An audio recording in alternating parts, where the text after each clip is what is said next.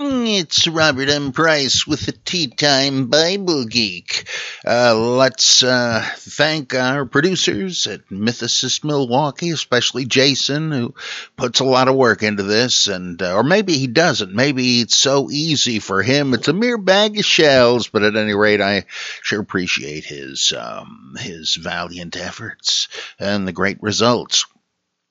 At least I assume they're great. I don't happen to listen to the Bible Geek. I just, but I know, knowing his work, it's great. Okay, how about some of those questions? Because I got about 46 pages of them to get through. First one from Julian the Agnostate. There's a new good word. As a newbie to your podcast, I have a small bio to share and a question. Please bear with. Now, you remember, folks, I encourage people to send in their stories, and so I think it's always interesting to folks who have made a journey to hear from others who have made a similar one. He says, let's see here. I'm from the north of England. Can you put your best foot forward for a Geordie and or Manchester accent, or would it just sound Cockney? I have no idea, so I'm just going with my low-class English accent. Living in Canada, who's gone through a huge journey from the agnosticism of my upbringing via Catholicism, Protestantism, Orthodoxy, and now just drifting around a sort of agnostic, deist, Zoroastrian, henotheistic paganism. It's complicated. I spent a long time around some dear friends who were Catholic friars and priests, learning so much, but ultimately concluding that the basis of the faith isn't strong enough to hold me to it. I have struggled greatly with the meaning and existence of Jesus, and have taken in everyone from Craig and Habermas to Carrier, Hermann et al., but I find your views, and especially your presentation style, O great Heston McMahon II, to be the most compelling of all. Thank you so much for giving me permission, in quotes, to be agnostic as to the Christian foundation texts, and not to have to be a mythicist zealot or a fundamentalist fanatic. I just found your podcast last week and am completely addicted. Oh, good. Thank you. I've not read any of your books yet, so I apologize if I make daft or obvious inquiries. That's okay. I got plenty of daft answers. My question is about the textual transmission of the New Testament stories. You contend that scribal errors during the copying process must have rendered many alien things into the text, to the extent that we have problems discerning what it originally said, but I'm not clear on the practical reality of how this happened. For example, how could a copyist, seeing a body of text in the center and notes in the margins, possibly confuse the two and combine them in his own copy? Would such things not be clearly delineated in ancient manuscripts? Well, good question. I don't necessarily attribute a whole lot of textual corruption to that. But I also don't think that we have to be completely agnostic as to the state of the text. It's just that there are a number of places where it looks to me as if somebody has sandwiched something in because it interrupts the flow of the argument or whatever in an arbitrary way, or suddenly the vocabulary is different and stuff like that. And my guess is that as with many people like the great William O. Walker Jr., that this means that somebody has interpolated the text before any of the manuscript evidence we have that survives, and there was certainly time for that. I mean, textual critics are the ones who tell us that that when we trace back through the manuscripts we do have, it gets sloppier the further back you go. They get more careful later. We kind of wish it were the other way around. But in fact, I tend to think that a lot of that has happened, but that there are clues in the text. It's not impossible to tell, though these things have to remain a surmise. But the particular style of error that you're mentioning, that isn't that tough to figure. There are a few notable examples of that where sometimes we do have manuscript evidence that hints very strongly at it, where like in 1 Corinthians 14, there's a bit about whether let's see. Should I read? Well, about whether women can speak aloud in church. And in different manuscripts, this particular little snippet occurs in one place in the chapter and others in another place a little further down the page.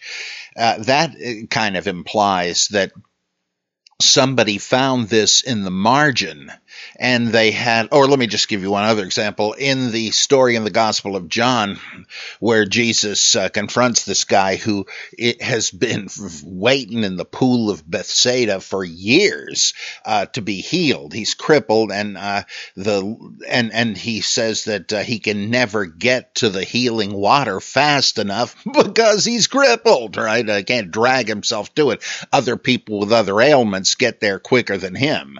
And Jesus then heals him. What's going on there? Why is he trying to get to the water? Well, in later manuscripts, there's this little explanation. At a certain hour, an angel would come down, presumably invisibly, and trouble the water, implying that what was really going on was there were just the bubbles in the water occasionally from some subterranean gas leak thing or whatever. And the first one in would get healed. Well, probably something like that is at the root of it. But apparently the evangelist simply took it for granted. He figured you'd know what the pool of Bethsaida was and how it worked. Well, some scribe probably figured, maybe readers will not know that. I better put a little note in the margin to explain it. He wasn't trying to put it into the text. It's just like a footnote in a reference Bible. But when this copy that he made wore out some years later, then the next guy who was copying from it came up to this point and said, "Oh, look at this in the margin.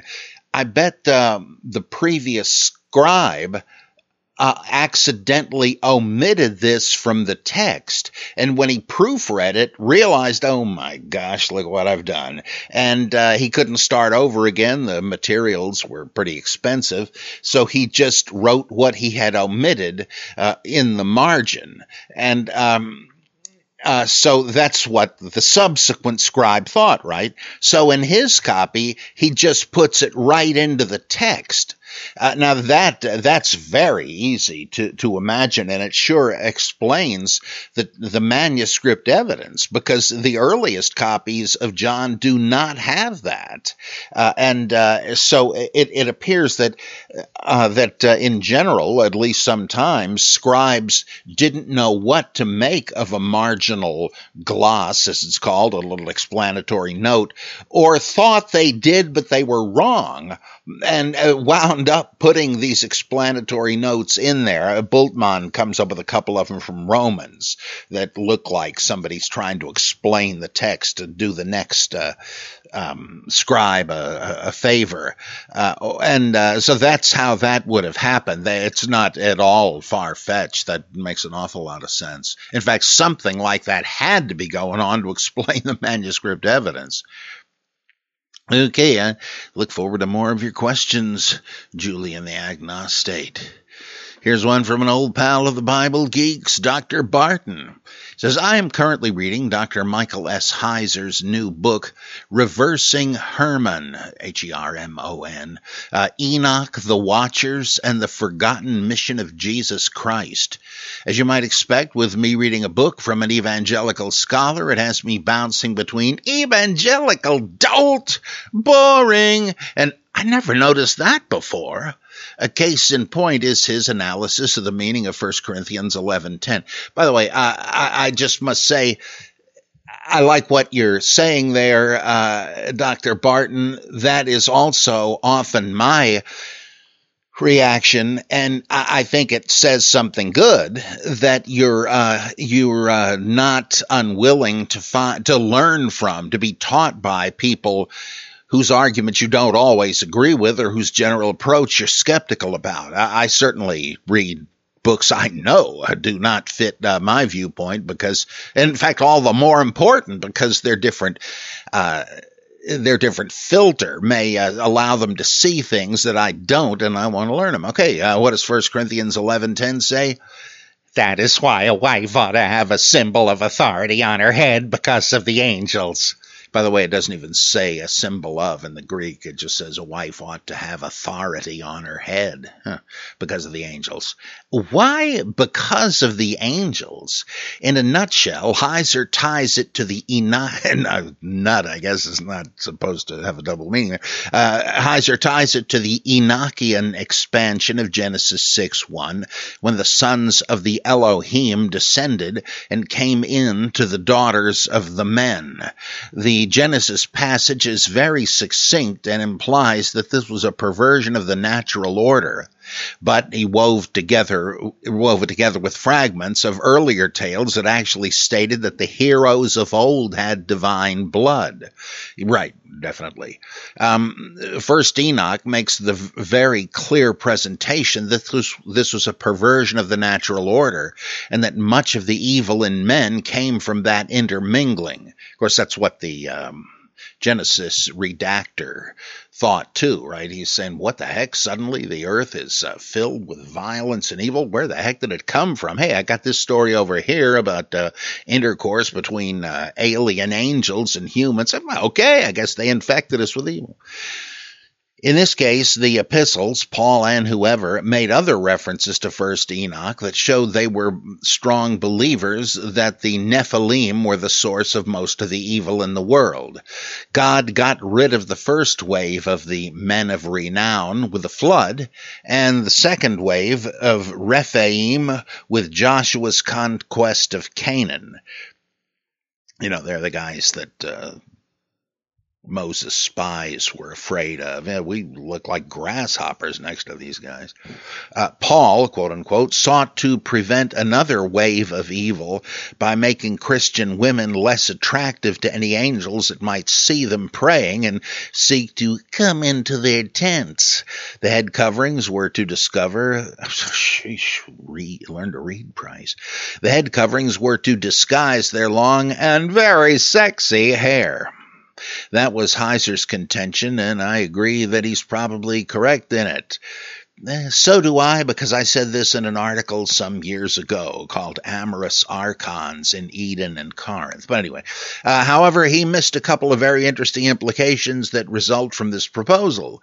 The first is in reference to 1 Corinthians 11:5.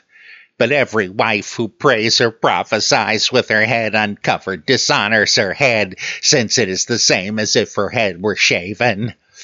Note that the author of 1 Corinthians is very specific here. He's not speaking of a woman's long hair in public, walking down the street. His concern is exposed long hair in prayer and prophecy. In light of what we know of the early church, prophecy and speaking in tongues were aspects of trance behavior. The worshippers were seeking to be filled by the Pneuma Hagios, Holy Spirit.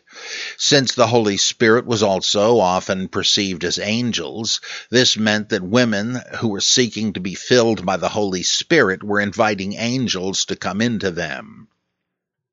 Sort of like the Loa in voodoo possession ceremonies.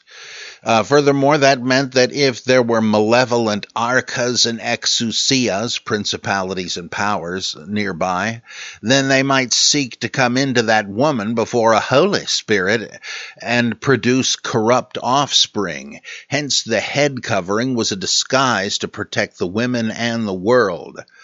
Yeah, I argue this too, though I don't really spin it out to the point where the writer is actually worrying that Nephilim will be the result. But what the heck, it's pretty wacky anyway. He's at least talking about some kind of encounter with an incubus or something, right? But there, Dr. Barton continues and probably wishes I'd shut the heck up. But there were two aspects to the Nephilim's corruption of mankind. It wasn't just the sexual corruption and the resulting offspring. It was also the imparting of forbidden knowledge. Mankind has always sought to obtain additional knowledge from spiritual sources. Indeed, this is a foundation of pretty much every religion. First Enoch, and I believe the story of Sodom and Gomorrah, were tales of people who sought after such knowledge and the consequences. Since the comment about women wearing head coverings in worship referred to the sexual corruption, did the author of 1 Corinthians make reference to knowledge corruption? I believe that it is possible that we find one in an alternate reading of 1 Corinthians 6:9. Let me just pause and butt in. Of course, that could well be because it might refer to the need, as 1 John says, to discern the spirits, because if you had the wrong kind, you'd get false prophecies, which would be false supposed knowledge, right? Okay, 1 Corinthians 6:9. Do not be deceived, not by the fornicators, nor the idolaters, nor the adulterers, nor the malakoi, nor the arsenokoitai. None of those folks will enter the kingdom of heaven. I previously made the argument that malakoi, at least in this text, is a Greek loanword from the Aramaic malak, or angel, messenger. Thus, like Malachi, my messenger. Thus, malakoi are not soft ones, as most translated, but angel lovers. Such, wouldn't it be just angels? Such a word would refer to men who sought forbidden knowledge from angels. It might also refer, especially in light of 1 Corinthians 11:10, to women who sought the possessive embrace of bad boy angels. However, I do not believe this latter is likely, as it would imply a sexual rather than knowledge corruption. If one examples this a little closer, and if one accepts my definition of malakoi, then one can see that the list fluctuates between sexual knowledge and knowledge corruption. I'm sorry, sexual corruption and knowledge corruption.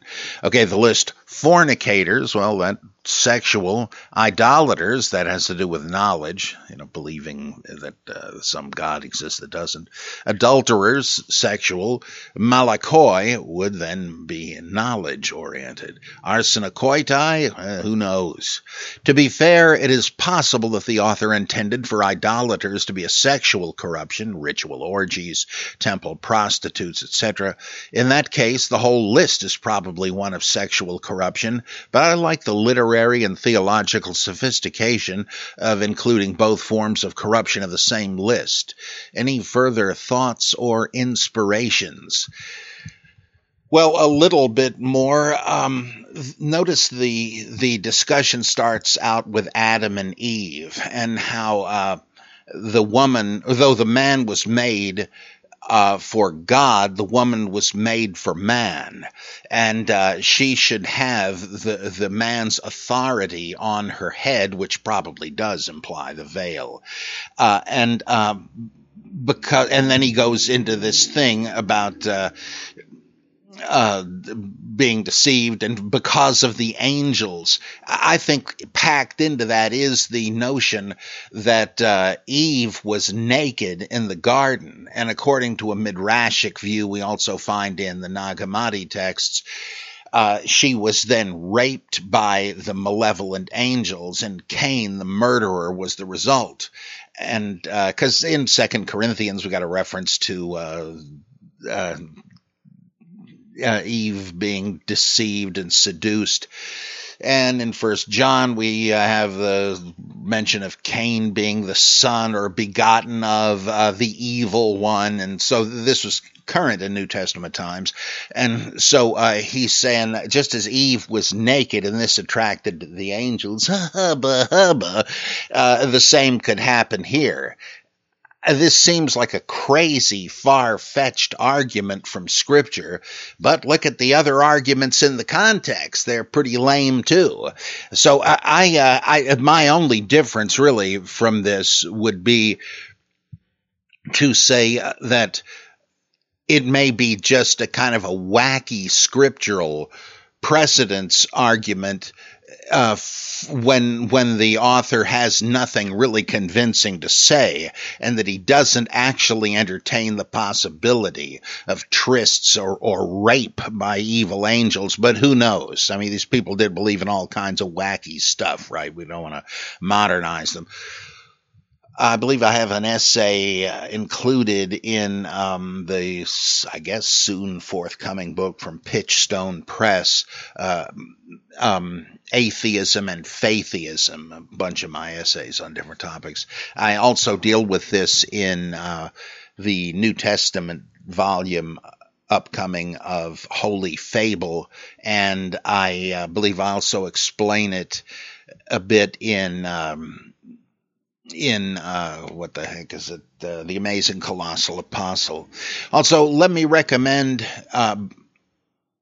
Margaret Barker's book, The Older Testament, where she goes into evidences of this belief of supernatural knowledge derived in primordial times from angels, how you can find differing understandings of this in the Bible. It was a good thing or a bad thing, depending on which writer you read. What a fascinating book, The Older Testament. Okay, there are other books with that title, but this is Margaret Barker's. Okay,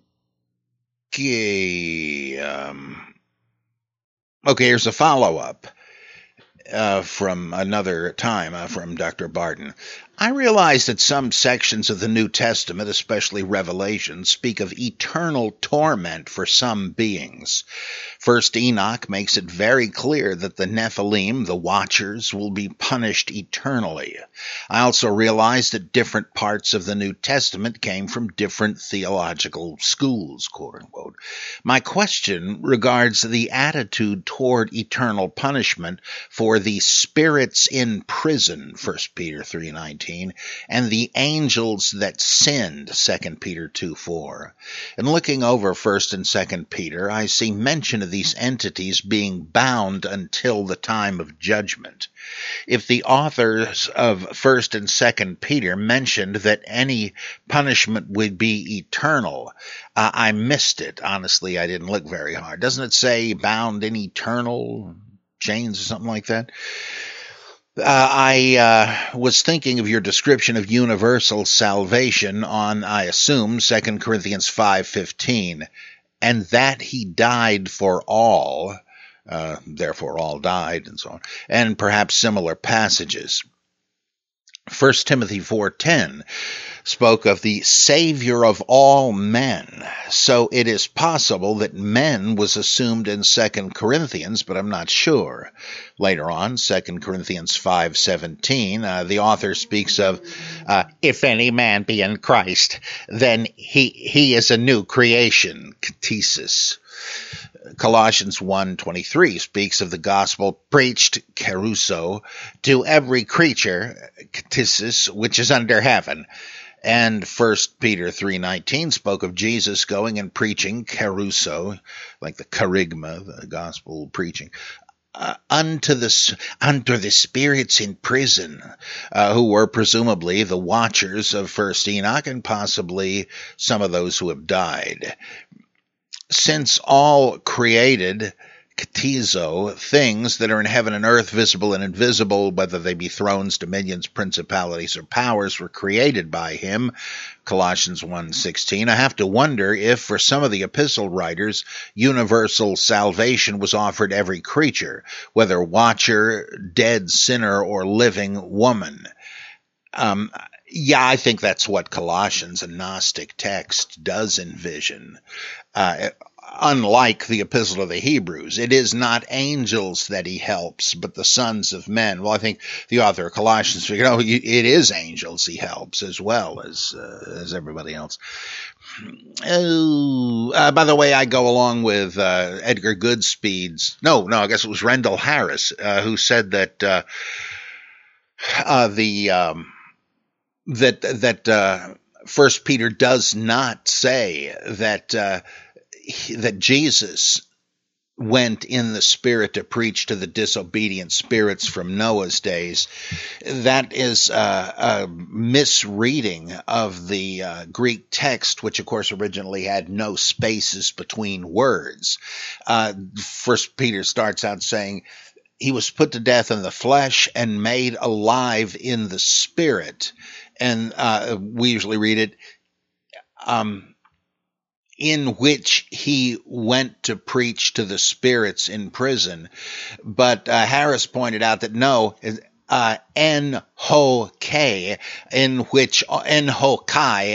in which also is probably a misreading of the same letters that should be read as Enoch went to preach to the spirits in prison. That's got to be correct. And of course, if he's referring to First Enoch, it didn't do any good, right? He made proclamation that he was asked to go intercede on their behalf, and he did. And God said, "Tell him tough luck."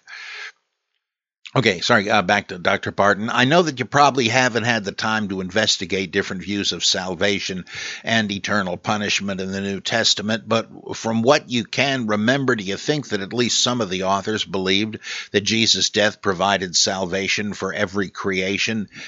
Yeah. Colossians certainly has to mean that, and even the business in Romans, or is it 8, or is it 10? I always get them mixed up on this, that the whole creation is on tiptoe waiting for redemption. It'd be a little odd if that didn't refer to people, including, and not just lemurs and zebras and stuff. Also, many have pointed out that when it says that just as in Adam all died, this is 1 Corinthians 15, so in Christ shall all be made alive. If that doesn't imply universal salvation, I don't know what words mean.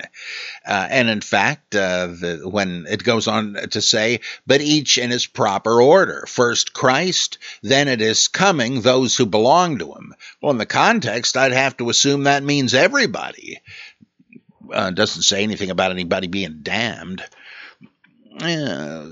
Dr. Barton, I can't help but think that some of these authors must have asked the question, could a perfect and eternal God have created an evil so great that even he couldn't save it or save from it?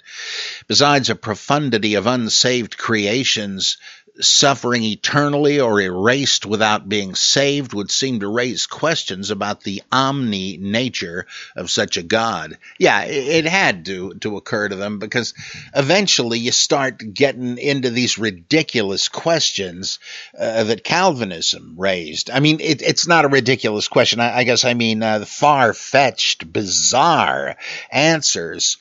If that's not the case. Well, wait a minute. Didn't Jesus die for everybody, and you're saying it didn't work? That only some were saved? Well, then you're saying Jesus was like Jonah's Salk. He created a remedy, but he didn't actually heal those people or prevent polio. He just made it possible. Is that all Jesus did? He introduced a new gimmick of salvation, like John the Baptist offering a baptism for remission of sins? Or did Jesus actually save everybody? Well, the Universalists figured, okay, he died to save everybody, and it worked. Right? His word shall not return to him void. But then Calvinists said, well, wait a minute. Since not everybody is going to be saved, some are even eternally predestined to be damned, what sense does it make for Jesus to have wasted some of his precious blood dying for these reprobates who couldn't help anyway? Well, I guess he just died for the elect. Wait a minute, excuse me, what about John 3:16, God so loved the world that he gave his only begotten son? The incredibly lame Calvinist response is, in passages like that, the world means the elect. Get out of here, come on. You just spin doctor, forget it, unworthy of serious attention. The glorious doctrine of the limited atonement, which, by the way, I'm not hanging on Calvin. He never said such a ridiculous thing. He said that God weeds out the elect from the reprobate during the preaching of the gospel. That's where the wheat and the tares are separated. The effectual call goes out to those who can hear it because they're among the elect. As Jesus says in the Gospel of John, the reason you don't hear my voice is you're not part of my flock. He doesn't say you're not part of my flock because you can't hear me. He's saying, what I'm saying falls on deaf ears because you're not already members of my flock. That's a much better Calvinist verse to appeal to. Okay. This is Charles Power again. I'm having a fairly heated exchange with a fervent adherent of the faith into which I was born, Roman Catholicism. Oh, you don't have to be a 6-footer. You don't have to have a great brain. You don't have to have any clothes on. You're a Catholic as soon as Dad came. Anyway, your views on a couple of the questions we're arguing probably won't matter to him, but I'd be interested whether you find my conclusions reasonable. Perhaps you could take this up as the Bible Geek. First, there's the matter of the relations between Paul and the pillars. James, John, Peter, Paul, and Mary, Larry, Moe, and Curly, whichever they were. My interpretation of the first chapter of Galatians has long been that Paul was denying that his gospel depended on anything he learned from the pillars or any other source than his revelation from Christ himself. I don't think he is saying he wanted permission. He wanted recognition. It seems obvious to me that after getting the revelation, his journey to Arabia for 3 years represents the start of his ministry. My stupid friend, I'm sorry, he doesn't say stupid friend. My friend does not see this from the text and maintains that we really don't know what Paul was doing. I'm guessing it was sandcastles, and that it is reasonable to suppose that Paul's active ministry started after his meeting with the pillars, that is, when he came to Jerusalem 3 years after his revelation for the 2 weeks with Peter, during which he seems to have briefly met James. To me, this is precisely what Paul was denying, showing no small contempt for Pete, whom he denounces specifically in the following chapter as a stumble-bum who really doesn't understand the message of the Savior even during Jesus' life, a message seen in various bits of the Gospels, whose understanding of Christ's message is, if anything, markedly inferior to his own. Does this seem right to you? Okay, let me pause there. I think he's saying that he wanted their approval, and it's possible. It means that he wanted to that he regarded them as an authority whom he had to consult, because he says, lest I was running in vain. And so you can read it that way. And the issue apparently was not the nature of Christ. It wasn't Christology. It was rather, do Gentile converts from paganism have to be circumcised and keep the kosher laws? Excuse me. The business about consulting them does seem to imply that he figured he would have to yield to what the pillar apostles said. But on the other hand, the way he ends the thing, whoever he was, I mean, this is really a textual mess. But just reading it as if a single guy wrote it, and it was the historical Paul. He goes on he implies that they gave him their approval, right? They gave me and Barnabas the right hand, the secret handshake of fellowship. And only laid on me this one proviso, that we should remember the poor, which I was only too happy to do. What is that all about? Well, of course, it's taking the collection among the far more numerous Gentiles to support the poor, the Ebionim of the Jerusalem church. That doesn't necessarily mean relief. It might. I mean, if you plug in the beginning of the book of Acts, which maybe you should do, maybe you shouldn't, which has them cash in their possessions and put the money into a common fund, and from each according to his ability to each according to his need, and you know what happens in socialist societies. Take a look at Venezuela. And that's why they needed the bucks, maybe. But really the point is, I think it's like tribute. From a vassal to a lord. From whom do the kings of the earth exact tribute, Jesus asks Peter? From their sons or from foreigners? And so it's a way of saying, all right, do it your way, but we want a piece of the action. I think that is really what's going on. So they give him their approval, which seems to me not saying we will endorse your doctrine, but we will give our recognition to your non-Torah ministry if you will have these people pay tribute to Jerusalem as the capital of Christianity.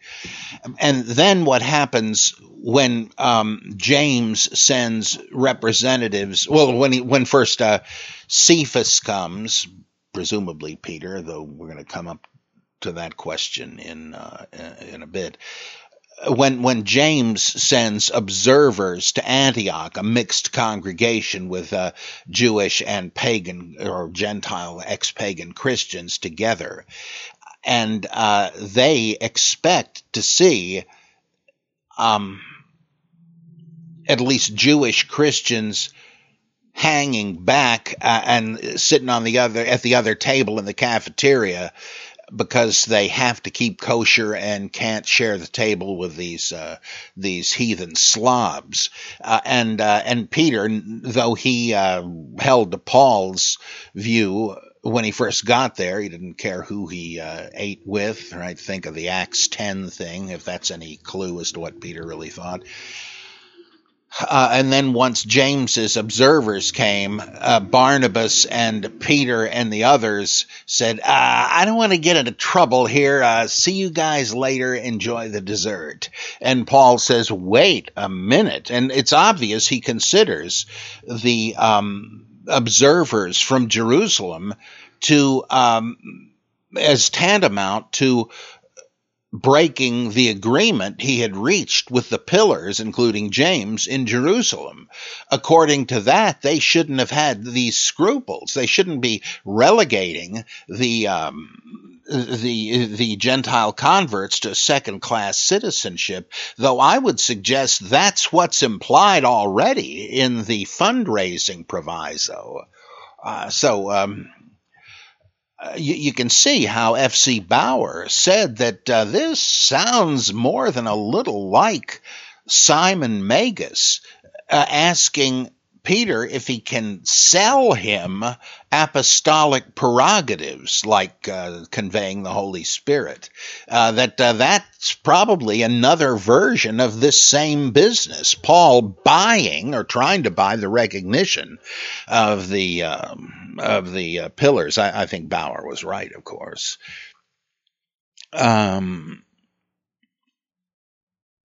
So Galatians does present Cephas as not getting it right. Okay, Charles says, then I was surprised to find that my friend believes that universal education, including girls in the 3 R's, was available to Galileans. I go with Bart Ehrman's words in his book Forgery, that is this not forged, right? You mean forgery and counterforgery, kind of a big brother to the earlier forged book. By the way, that's one of my favorite Bart Ehrman books. I love the orthodox corruption of Scripture, and oh boy, the one about oral tradition I'm blanking out on, and forgery and counterforgery, really great stuff. I'm sorry, I'm butchering this word, this sentence. I go with Bart Ehrman's words in his book Forgery, that literacy never escaped the countable on one hand percentage figures during ancient times. We're used to thinking of Jews as particularly learned compared to other people, but what's the matter? I can't scroll here. Other peoples. But this stereotype may be less applicable to the first than to the 21st century. My friend brings up the fact that Peter and other disciples were big business fishermen and thus must have been able to write contracts. I find this completely crazy, and indeed I wonder whether Peter and company were able to perform simple arithmetic operations. Certainly he could count, but would he, for instance, be able to see one pile of 43 fish and another of 28, and be able to conclude simply from knowing those two numbers that a pile combining those piles would total 71? I'm not sure I would. I suspect he would just have to recount, even if we consider that such operations can be done in the head. Actually, I find that young people these days can be awfully fast on the draw for their calculator, even in matters this simple. I tell you, I just am filled with irrelevant comments here, but let me share a couple of them. I think that the counting is probably, you might be underestimating that. Remember in John 21, we have the assumption that the disciples could count the huge number of fish. I know you're saying, well, adding's a different story, but I kind of doubt that. But it doesn't claim this. It's taken for granted. It's very similar, right? The reader is going to say, "Oh, of course." And so I'm not so sure about innumeracy, but the notion that Galilean Jews were educated is sort of questionable. I know in Acts it says, again, without it being controversial, that the Sanhedrin took note of the eloquence of Peter and the others because they said, geez, these guys are not learned. They're not educated.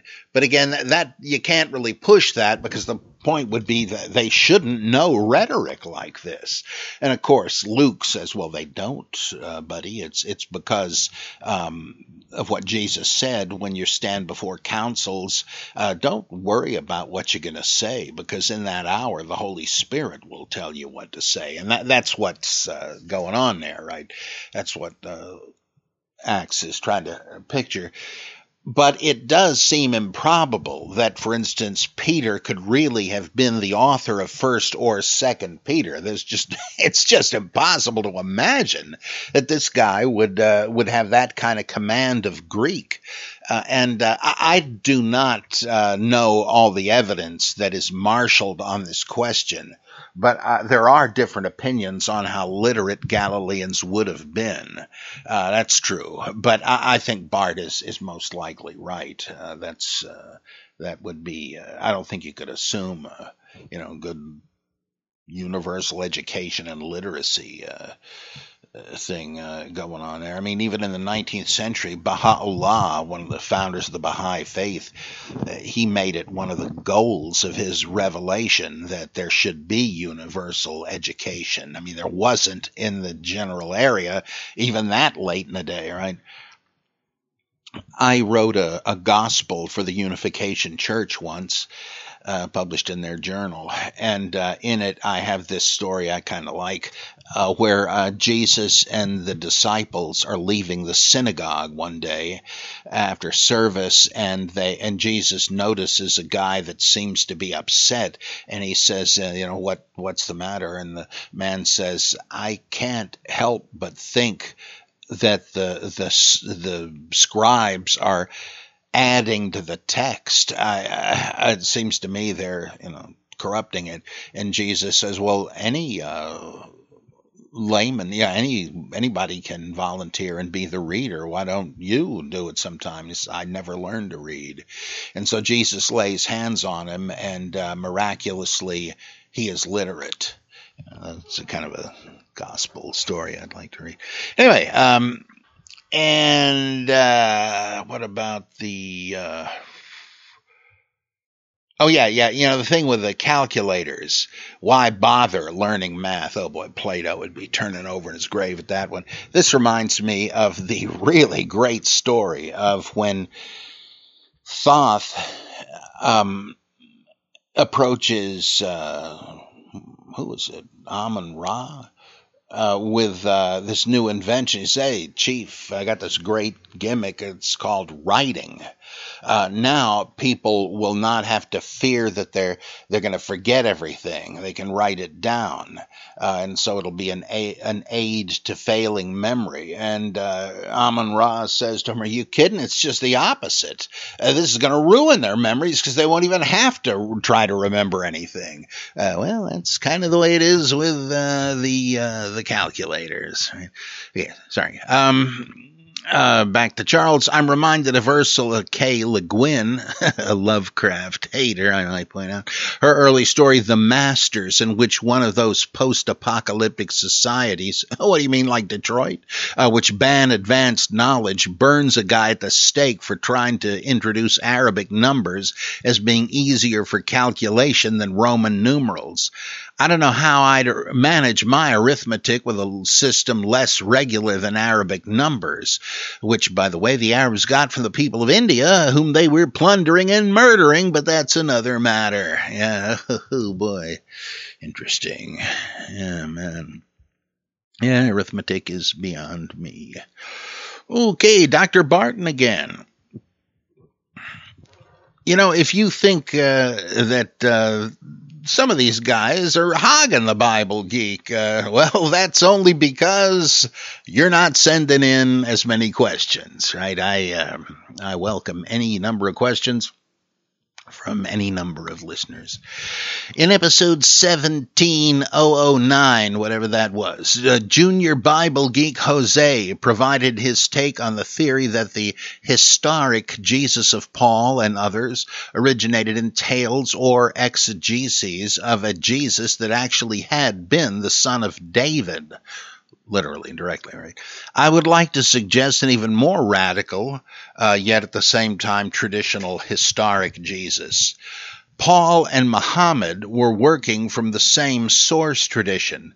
Mary, mother of Jesus, was Miriam, sister of Moses, and Jesus was Joshua, the Old Testament Joshua, right? Obviously, there are issues to be resolved here, such as Joshua being the nephew of Moses, and how Joshua could be of the house of David. But it is possible that there is a now lost tradition that accounts for these discrepancies, one that Paul and later Muhammad had access to. Now, what's Dr. Barton referring to? It does refer to, in the Quran, it refers to Mary as the daughter of Imran or whatever. It does imply that Muhammad or whoever wrote this or spoke it thought that they were contemporaries. Okay. I know that there is a deathbed scene for Joshua, but I also know that there's some confusion on how much of the conquest of Canaan had occurred by the time of his death. Perhaps there were some features to his death, such as those of Moses and Enoch, that would suggest the possibility of Joshua's return. It's probably nothing, but I'll have to look into this a little. I know that you're not as acquainted with Old Testament minutiae, but can you think of any New Testament clues that might support this theory? Well, let me answer it this way. There is this precedent, or let me say parallel in New Testament times to the idea of a Joshua redivivus, a return of Joshua as a messianic figure, or at least people in the same tradition who would do things to repeat the miracles of Joshua. Theudas, let's see. I'm getting mixed up. Theudas and the Egyptian, whom Luke and, I should say, whom Acts and Josephus both mention. One of them said that to his followers he would prove his messianic status by causing the city walls of Jerusalem to fall, just as Joshua caused those of Jericho to fall. Right? And the other said that he would dry up the Jordan, just as Joshua did. And this might have something to do with Samaritan eschatology, because some Samaritans thought that when the Moses of Deuteronomy said that Yahweh will raise up a prophet like me, and you'd better take to heart what he says, or you'll be cut off from the people. Many Samaritans thought, well, he's not talking about the remote future. He means his successor Joshua will be a prophet like him. And indeed, later we read that Joshua made a code of laws for them. Isn't it kind of a Mosaic shtick? And just as Moses caused the Sea of Reeds to dry up, so did Joshua cause the Jordan to dry up, and so on. And so some of them said, look, don't look in the future. It's already happened. That was Joshua. But other Samaritans, this is a missing piece of the puzzle, but it's a real tempting gap to fill. Others may have thought, oh, he is talking about the possibly remote future, but he is also talking about Joshua, that Joshua will come again. Later still, some Samaritans we know thought that Moses would return at the end of the age, that he would be the Taheb, the revealer. And so right in the middle there, you can well imagine that though this is not directly attested, let me point out, that some thought that Joshua would return at the end of the age, and that Theudas and the Egyptian were trading on that assumption. And then that raises the question of a Joshua Messiah, Jesus Christ, has something to do with that, that it wasn't really a name, that it was kind of a job description. One last thing, it is possible that when you look at Joshua's patronymic, the son of Nun, N-U-N, that, oh boy, who said this? I can't think of the name offhand. I think it was Saul Levin. He suggested that he gave reasons for this, that Nun may be a Greek rendering of the tetragrammaton, Yahweh, that we find in the Septuagint. And so that Joshua could have been understood as the son of Yahweh in the Greek Old Testament. Well, that sounds kind of Jesus-y, and those might be some bits to toss into the mulligan stew here. Of course, you're feeding into the theories of the late 19th, early 20th century mythicists, I believe, like William Benjamin Smith. I think maybe he was one of the ones that argued that there was a Joshua cult before Christianity, and that they believed in a divine savior, Joshua, and that this was what became historicized as Jesus of Nazareth. So that is certainly well worth looking into, Doc.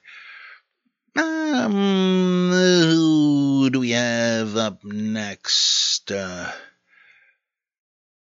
From Lachlan Christiante, and yes, it is a pun on Antichrist, as he's confirmed me.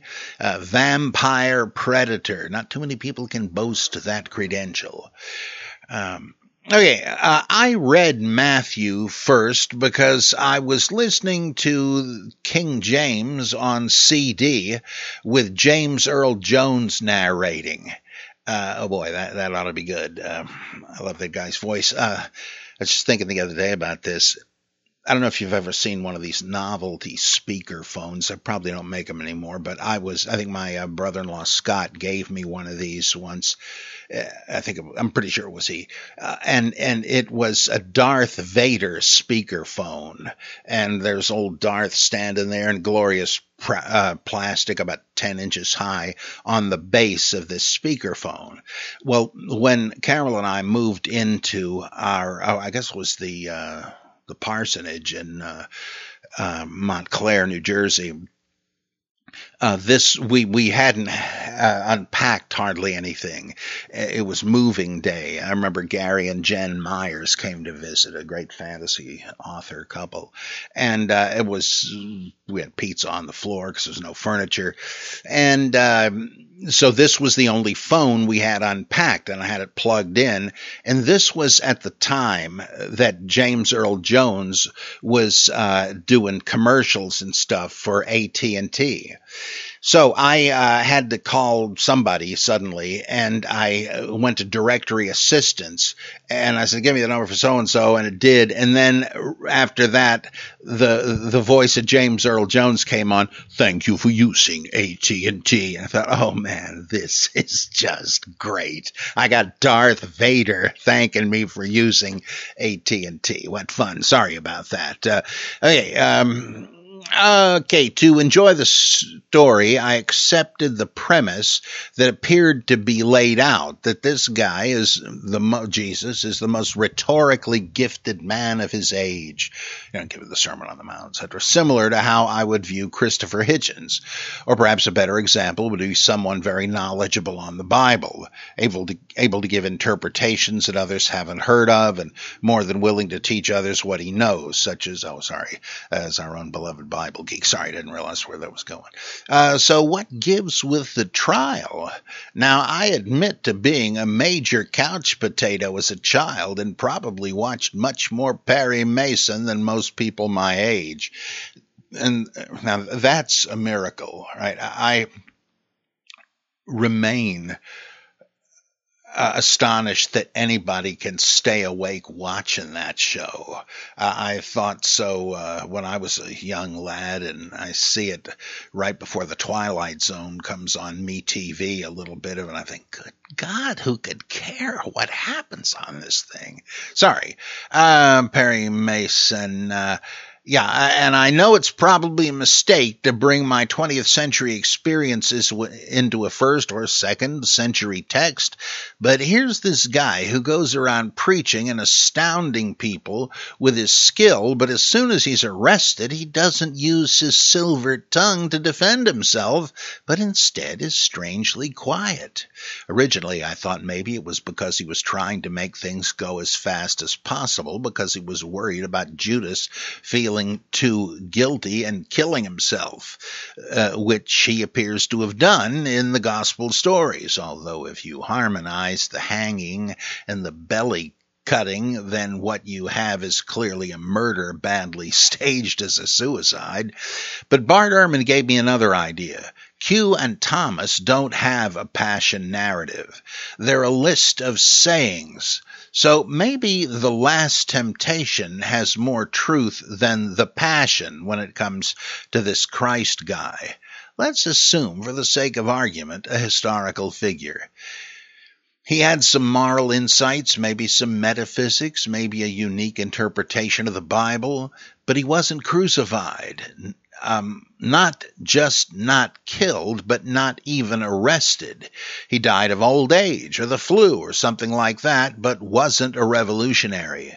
That would explain why Q doesn't have any details on the arrest, trial, and crucifixion, and why Mark and Matthew don't have any witty dialogue. Does this hold any water?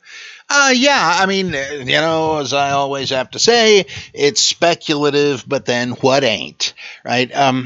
This is, I've often thought this in connection with the possible parallel to Philostratus's Life of Apollonius of Tyana, where it says, of his death many things are recorded, or rumored, I think it says. But here's one, and it says that he went into a temple I forget which one, and the doors closed by themselves, and a voice was heard from outside. The voice was heard from inside. Heavenly voices saying, "Come up hither, come up hither." And when they got the doors open, he was gone. But it's plainly states there were various stories, and that kind of implies nobody knows what happened to him. Not because there was this miracle of his disappearance necessarily, but just because nobody knew. Kind of like in Deuteronomy, where it says nobody knows where Moses was buried to this day, and later Jews took that as a hint that that's because he wasn't buried, he was taken up to heaven. But the implication might be that there was nothing special about his death, and people filled in the gap. And the same thing could be true of Jesus. And Burton Mack talks about this. He enlists Jonathan Z. Smith on the Attis cult. I'm very suspicious of anything Smith says about the mystery religions, to tell you the truth, even though I enjoy much of his work, and he certainly was a brilliant man. But at any rate, he does point out how, using Attis as an example, that there were different forms of this religion all over the place, and they had different myths about him. Some involved a resurrection, some did not. And it sort of depended on, like the myth is a script for a ritual, and it kind of depended on the needs of each particular local group as to how their myths were shaped. And Burton Mack says, bingo, that might well be the case with Jesus. And if so, exactly as you're saying, the reason Q has no evidence of knowing a thing about the death of Jesus, much less the resurrection, is maybe they didn't know. Maybe nobody really knew. And you cannot assume that all Christians believe the same thing. Apologists like to say that, but they're begging the question. Oh, we know all Christians believe what we believe. You certainly don't know that. Oh, just because Q doesn't mention, or Thomas doesn't mention the death, that doesn't mean they didn't believe in it.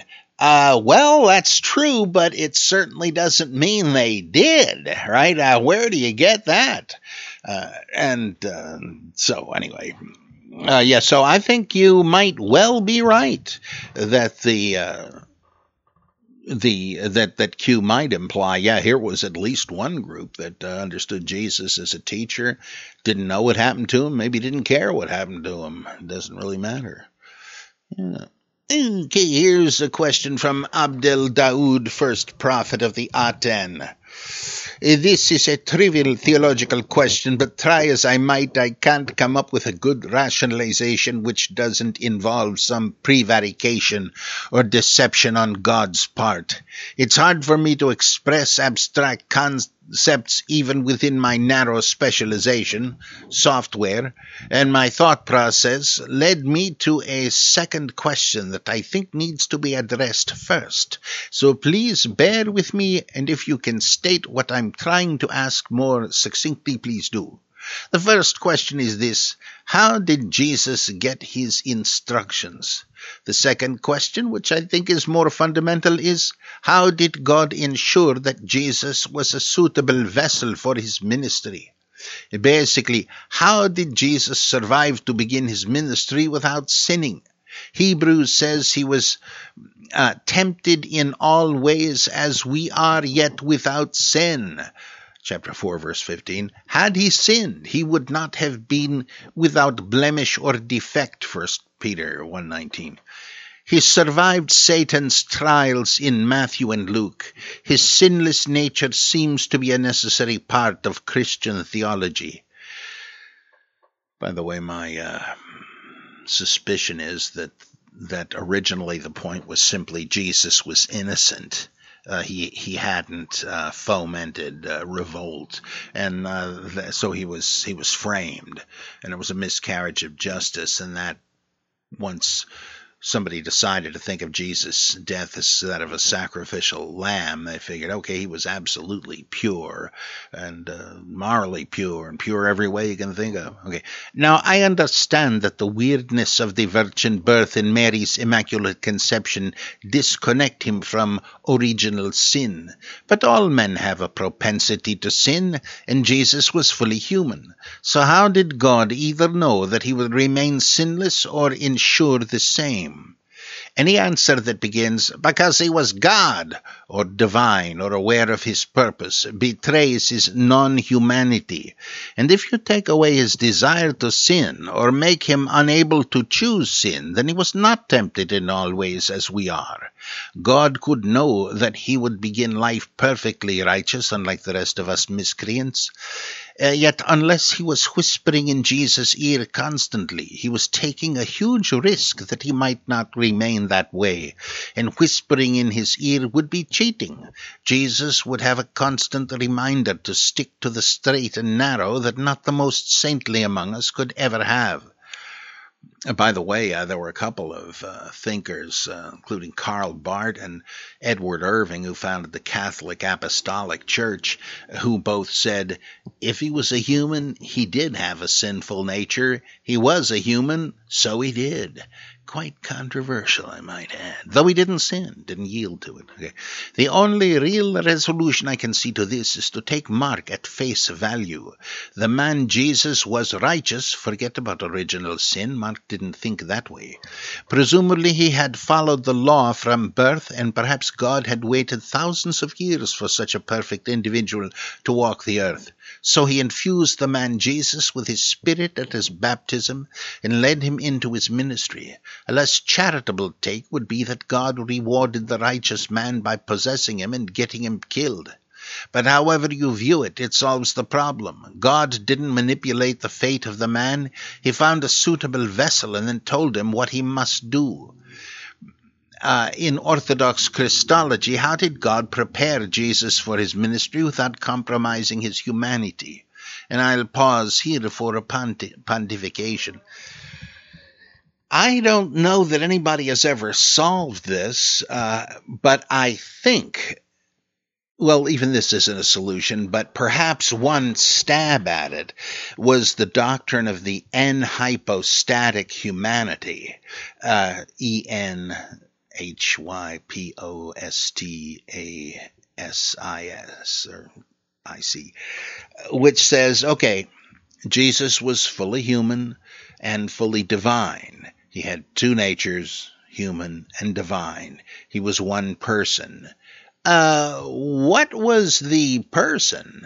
Was it human or divine? It was divine. And Jesus only became a human in hypostatic union with the divine.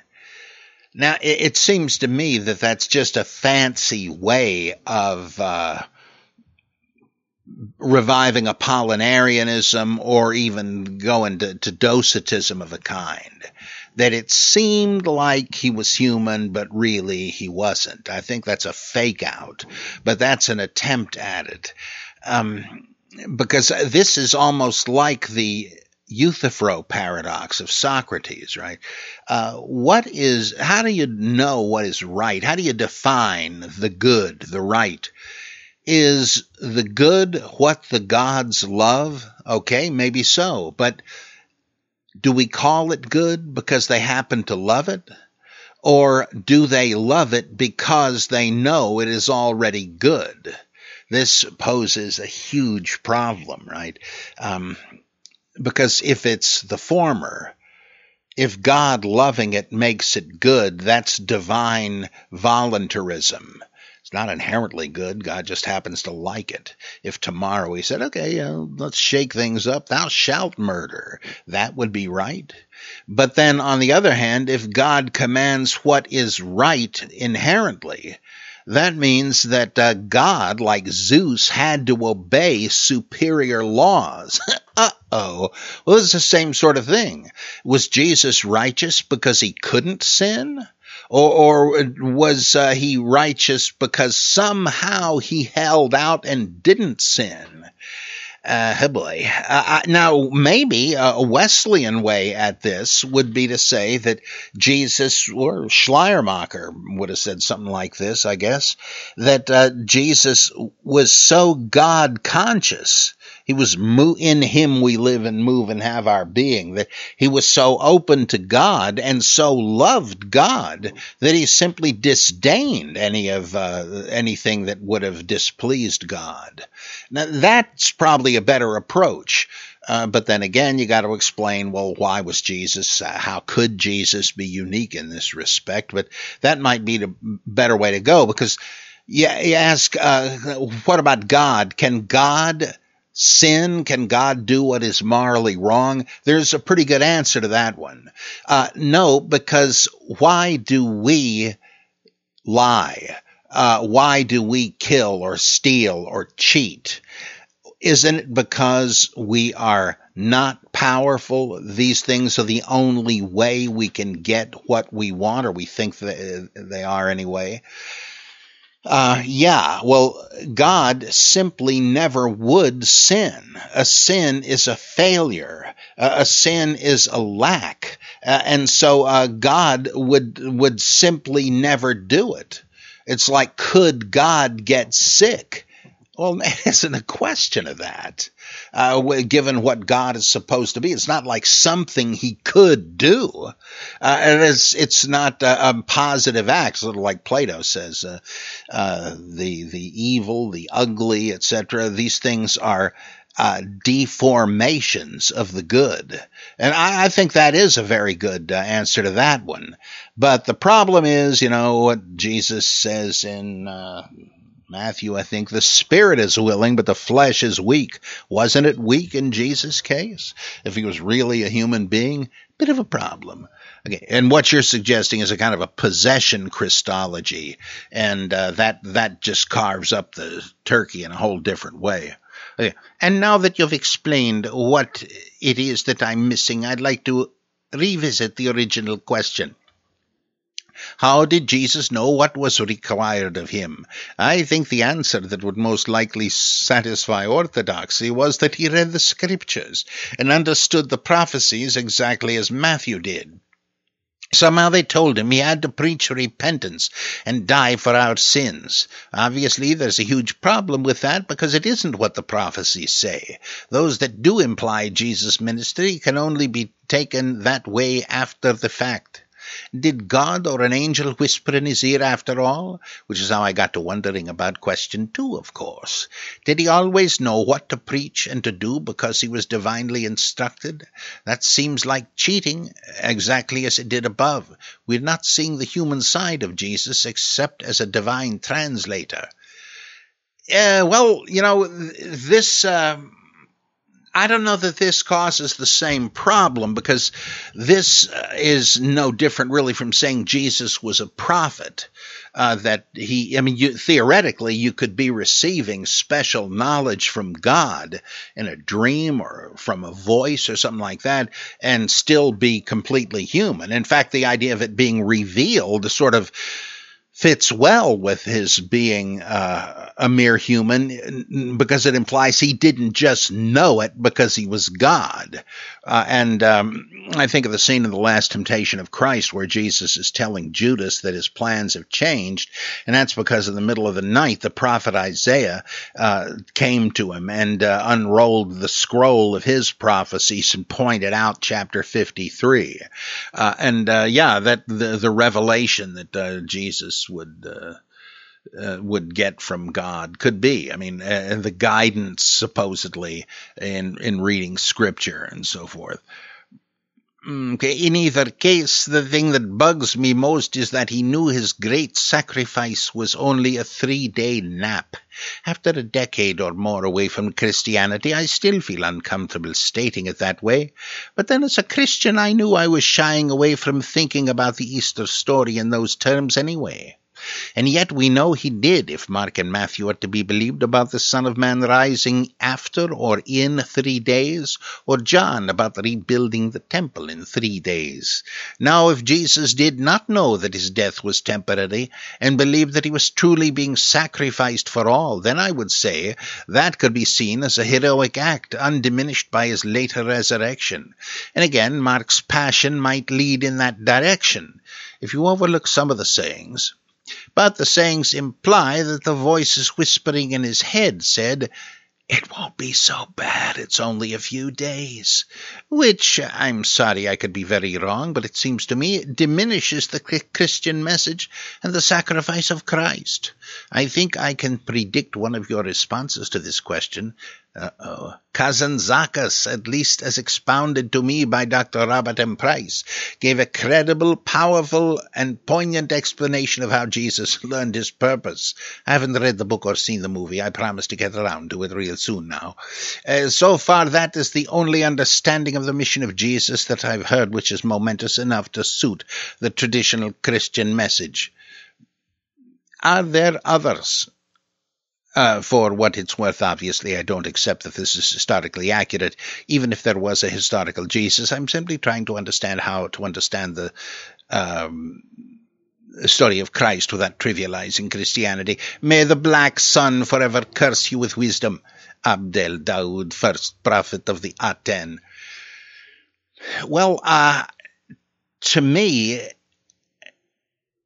Thomas Altizer, the greatest theologian of the late 20th and 21st century, maybe even greater than that, he, in his book, The Descent into Hell, made much the same point very well when he said that the notion of the resurrection really guts the whole story, that the descent into hell is supposed to be a real martyrdom, and if you chop that off, not only does it trivialize the death of Jesus. I mean, who would not rather suffer 3 days, or let's put it this way, suffer for a few hours on the cross than be locked into Auschwitz, right? I mean, Jesus comes off pretty lucky in that case, right? And then the death thing, you're basically talking about being in a coma for 3 days. What's the big deal, right? And Altizer said beyond that, it's ruining the idea that he sees of the sacred being poured out into the profane. Altizer's theology is really fascinating, and he discusses it in a lot of books. My two favorites are two of the early ones, the Gospel of Christian Atheism and The Descent into Hell. He's written many other books. Some of them are rather hard, as 2 Peter says about Paul's epistles. There are a lot of things that you can misunderstand there, because this guy is not only incredibly well-versed in literature and philosophy and theology, but he himself is a visionary. I mean, literally, a mystic, an amazing man with an amazing combination of knowledge and experience. He's written an autobiography, actually it's some years old now, called Living the Death of God, and I would recommend these 3 books as starters if you want to get into Altizer, which is certainly should do. What a great theologian. And he says that you're just clipping the wings of the whole thing that way. And again, how much of a sacrifice is it? I mean, a huge pain in the neck, but the sacrifice of his life, not exactly. There is a huge problem with that, it seems to me. Let's see, this from Ricardus Loganius. Here watching over the banks of the mighty Missouri River in western Iowa. I continue to listen to and be amazed by your erudition. Thank you. I seek to tread on dangerous ground. I wish to ask you a question about religion and politics. I found my political thought to be in migration. I'm not yet able to say where I land, save to say that I'm nowhere near being a Marxist progressive, but lately I have been examining libertarian thought. One of the things I notice about libertarian luminaries is that they seem to be rather religious, although they are they seem to be rather religious, although they are faithful to being libertarian and not wanting to push their beliefs on others. As an atheist, I have no issues with religion of this sort. Let me point out, I have discovered the same thing. One of my best friends is John Lowe, who is a devout Christian, I should even say a fundamentalist, at least a literalist, though a more open-minded man, friendly to any ideas you will never meet, and he's politically libertarian. A lot of people like him, luckily. Not enough, though. However, I recently have been exposed to the Libertarian Christian Institute, whose website can be found at Libertarian Christian. I'm having a hard time reading this. It's not your fault, it's my glasses. libertarianchristians.com. From their About page, they say, "We are convinced that libertarianism is the most consistent expression of Christian political thought." I wonder, Dr. Price, if the libertarian principle of non-aggression can be traced back to explicit Christian roots, and in your opinion, which political philosophy would Christianity be most applicable to? It's funny, in a couple of days I'm going to be doing a video presentation for a Johnny Coleman Seminary colloquium about the politics of Jesus, and in it I say it's impossible to know what the politics of Jesus are, partly because if there was a historical Jesus, he was living in a whole different world politically than we are. But I think the best evidence would indicate that S.G.F. Brandon and Robert Eisler were correct in seeing Jesus as a violent revolutionary. Also, Lena Einhorn is, if I understand it correctly, is holds to a version of this. I still think it's a bit more likely that Jesus was purely mythical, but if there was a historical Jesus, I think he would have been a character much like Theudas, Menachem, Judas of Galilee, and so on. But that presupposes a revolt against a kind of an imperial system that we don't have. So I don't know that it's easy to say. When you say, okay, so much for Jesus, how about Christianity? It's tempting to think that the Anabaptist Mennonite sort of a view of Jesus, and the result being a kind of benign anarchism, would fit Christianity. But then how do you determine what real Christianity is? I don't know that you can really, you can get ideas from it, but ultimately everybody trying to come up with a Christian politics, I think, has to face the challenge that Reinhold Niebuhr did in his book, An Interpretation of Christian Ethics, particularly the essay, The Relevance of an Impossible Ethical Ideal, where he says, look, you just cannot apply turn the other cheek, give everything you have to the poor, etc., to life in an ongoing world. Didn't work out too well for Tolstoy, for example. And that, however, you don't want to dismiss the Sermon on the Mount as just a lot of fantasy. It seems to ring true morally in some way. So how can you create a livable, practicable version of this sort of ethic? and I'm not sure how you can. I personally tend to go to philosophy and experience to come up with a politics that is as noble as possible in the real world. But I don't know that I don't know how you would determine.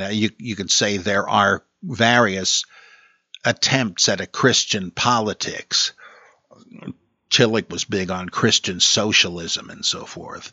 I wouldn't be, but I wouldn't claim to be a Christian. Okay, let's see. Augustus Van Dusen says, I recently read Is Lucian's On the Death of Peregrinus, a satire on Marcion by Hermann Detering, and would like to hear your thoughts about Detering's speculation. Well, could be. That would make some sense. Clifford Carrington in Australia argued that Peregrinus was really Ignatius of Antioch, and both opinions seem to me to be speculative but possible. It's hard to say. I guess the real center of the thing is Lucian's statement that for a while Peregrinus, the Cynic philosopher, became a Christian and wrote documents that were esteemed scripture, and he was understood as second only to the founder, Jesus. That's, if he's not wildly mistaken, and he might be, then you would have to think that Peregrinus should be popping up in some kind of Christian tradition, even if under another name, right? Who would it be? It's much like the teacher of righteousness of the Dead Sea Scrolls. This must have been a major figure. Is he unknown other than in the scrolls? Same sort of thing. And Ignatius supposedly wrote all these epistles, and he was a martyr, and so was Peregrinus, and according to the story. But it would kind of fit with Paul. Peregrinus sounds a lot like Paul in the Acts of Paul. Marcion collected the Pauline epistles or started the project of writing them. Good reason to believe he wrote chapters 3 through 6 of Galatians and an original draft of Ephesians, and then others may have started adding epistles of their own. But it's very clever, and I don't mean that in any derogatory way. For some reason, some people do. But I pay close attention and take very seriously anything that Hermann Detering says. In my opinion, he is the greatest contemporary New Testament scholar. So if you haven't read any of his essays that appear in the Journal of Higher Criticism, you'll enjoy them. Thank you, Divine Augustus. Okay, this from Mr. Spock.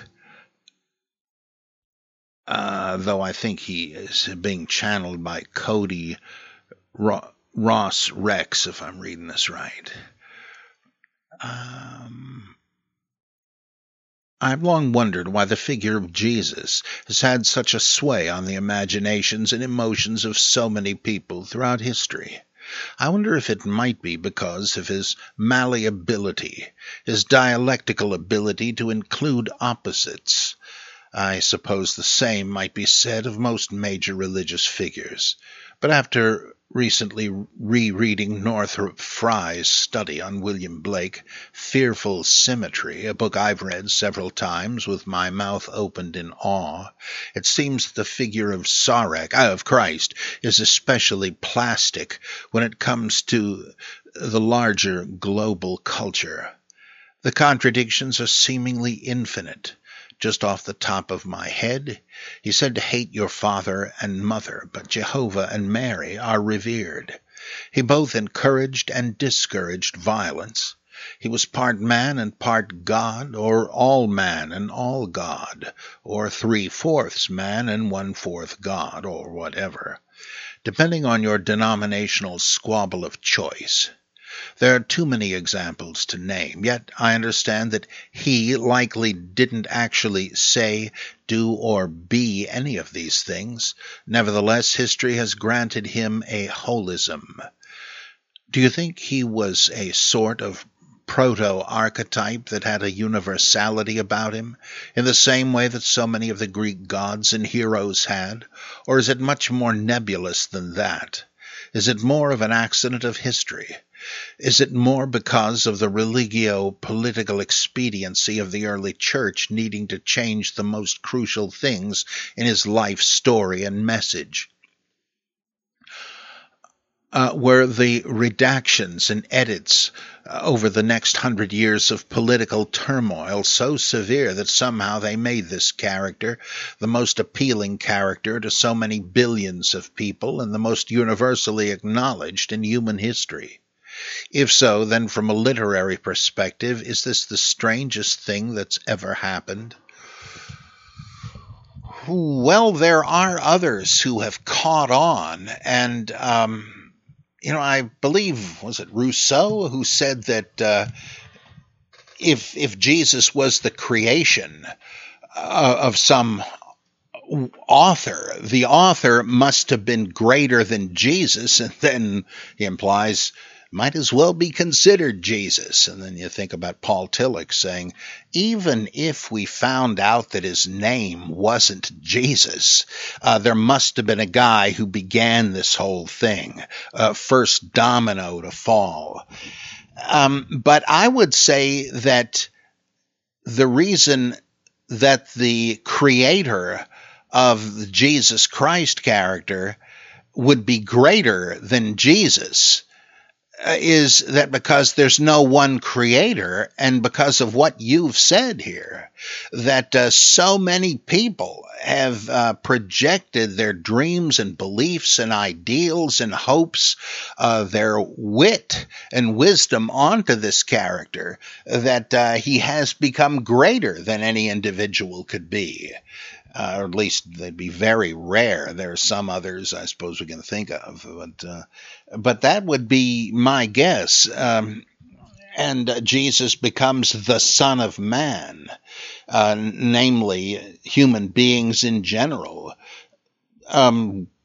A good example of this would be Khalil Gibran's book, Jesus, the Son of Man, where he writes his own gospel, a fictive collection of testimonies and recollections of Jesus by people that knew him well or just in passing. And it's really terrific. Same thing with Kazantzakis in The Last Temptation of Christ. This is his personal vision. Kazantzakis lived an amazing life, a journey, a quest. He lived many lives rolled into one. And Albert Schweitzer, he paints Jesus that essayed grand things, even as Schweitzer himself did. And it's not to say that these elements were not at least latent in the sources, but the picture of Jesus has grown as he has absorbed those who have written about him. And I think the Buddha would be an example of that. And I'm sure there are other characters that are really historical composites that you could name as well. So it's not that strange, but I suppose you could say Carl Jung meant something like this when he says there is a Christ archetype. And that he probably believed there was a historical Jesus. I don't know, but I'm sorry to say I don't. But I'm thinking that whether he did or not, the idea is that Christ has become an archetype or been created on the basis of an archetype, a suitable one that is in the collective unconscious. And okay, well, one more for today. Another one from Augustus Van Dusen. Says, I'm reading the Synoptic Apocalypse, Mark 13 and Parallels, a document from the time of Bar Kochba by Hermann Detering. There's that Detering again. In this article, Detering claims that in the following verses from the Gospel of Mark, chapter 13, verses 14 through 19, the phrase, when God created the world, is a refutation of the Gnostic and Marcionite belief that the demiurge, not the Most High God and the Father of Christ, created the material world. What are your thoughts? Now here's the passage. When you see the abomination that causes desolation standing where it does not belong, let the reader understand. Then let those who are in Judea flee to the mountains. Let no one in the house, let no one on the housetop go down or enter the house to take anything out. Let no one in the field go back to get their cloak. How dreadful it will be in those days to pregnant women and nursing mothers. Pray that this will not take place in winter, because those will be the days of distress unequaled from the beginning, when God created the world until now, and never to be equated again. So, Detering is saying that when God created the world, it's a refutation of the Gnostic and Marcionite belief that the demiurge, not the Most High God and the Father of Christ, created the material world. I had forgotten that Detering said that. So the idea is that Jesus is depicted here as saying that presumably his Father is the creator of the world, and perhaps is even merciful in the midst of the apocalyptic disasters because he has shortened the allotted time. That could be,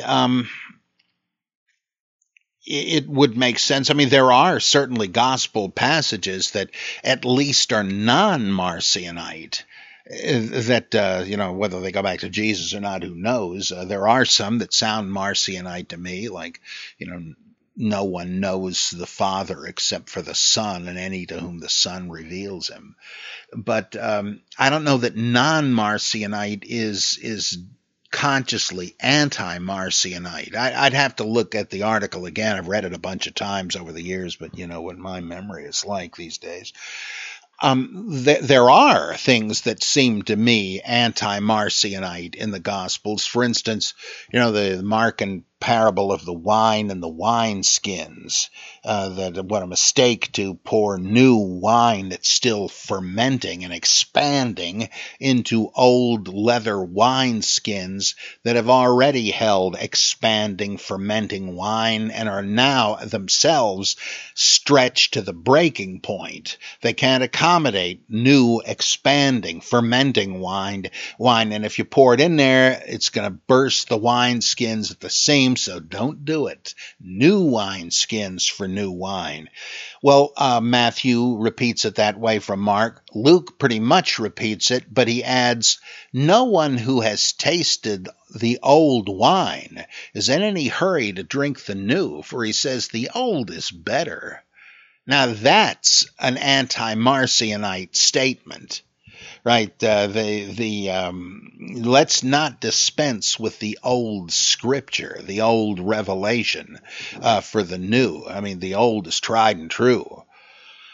Another anti-Marcionite one would be at the beginning of the Sermon on the Mount. Hey, don't go thinking that I came to abolish the scriptures, the law and the prophets.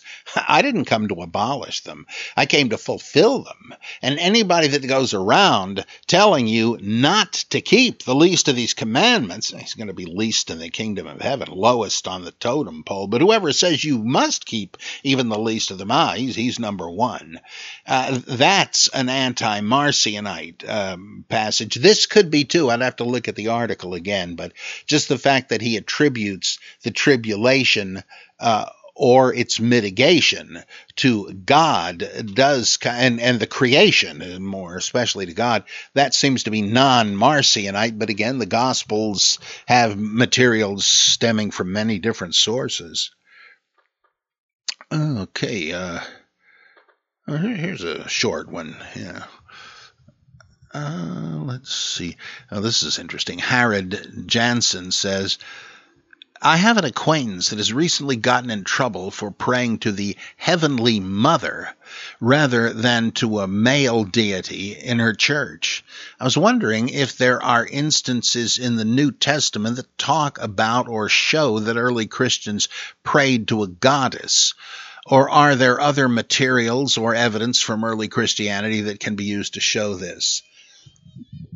Well, there are feminist Christians that make a big deal out of Sophia, who is understood in Gnosticism as the mother of the demiurge, the creator, and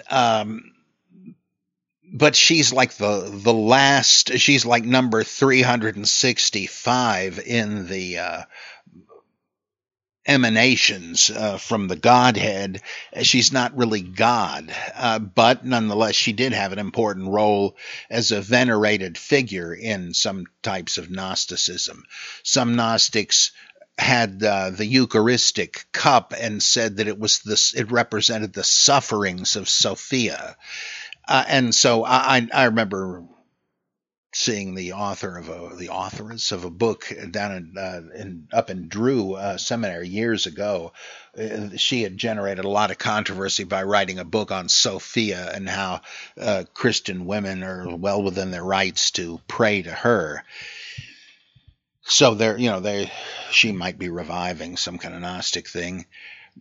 I take this as relevant to something Tillich said, that religious symbols cannot be constructed artificially, like writers coming up with a new sitcom, that they have to emerge from the community as conditions change and all of that. Well, at the time, I was unfriendly to the notion, saying this is clearly just some sort of an artificial propaganda creation. But now I realize, no, this was emerging from women's consciousness.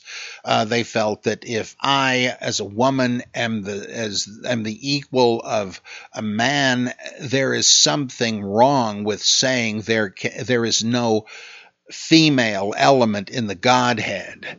And some Jewish Christians spoke of the Holy Spirit as female, and good chapter on this in Elaine Pagel's great book, The Gnostic Gospels.